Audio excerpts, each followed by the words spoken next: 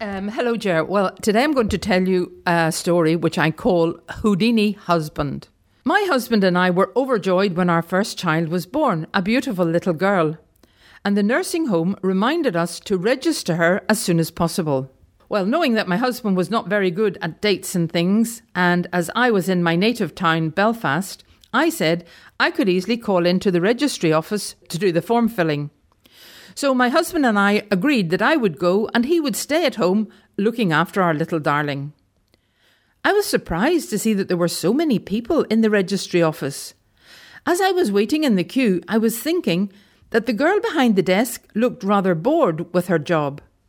I couldn't understand why, as it must be wonderful to be registering new babies. I was so happy to be registering my little bundle of joy.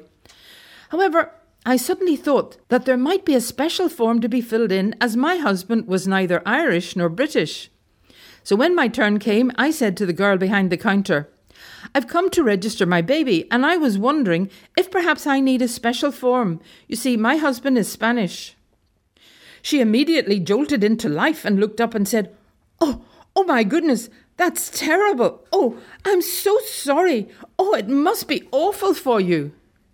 I was somewhat taken aback. I had heard about racism, but I couldn't believe that someone in her position could blatantly say such a thing. So I answered rather coldly, "No, not at all. Why?" "Oh," she says, "I don't know what you'll do. Oh, this is going to be difficult. Oh, I don't suppose you've any idea where he lives, have you?" she asked sympathetically. "Yes," I said. "I've already filled in the address on the form." "Oh, but this is your address," she replied. "Yes, that's our address." "Oh, then he lives with you," she gasped. "Yes, of course," I replied. She looked rather puzzled. "What did you say when you came in?"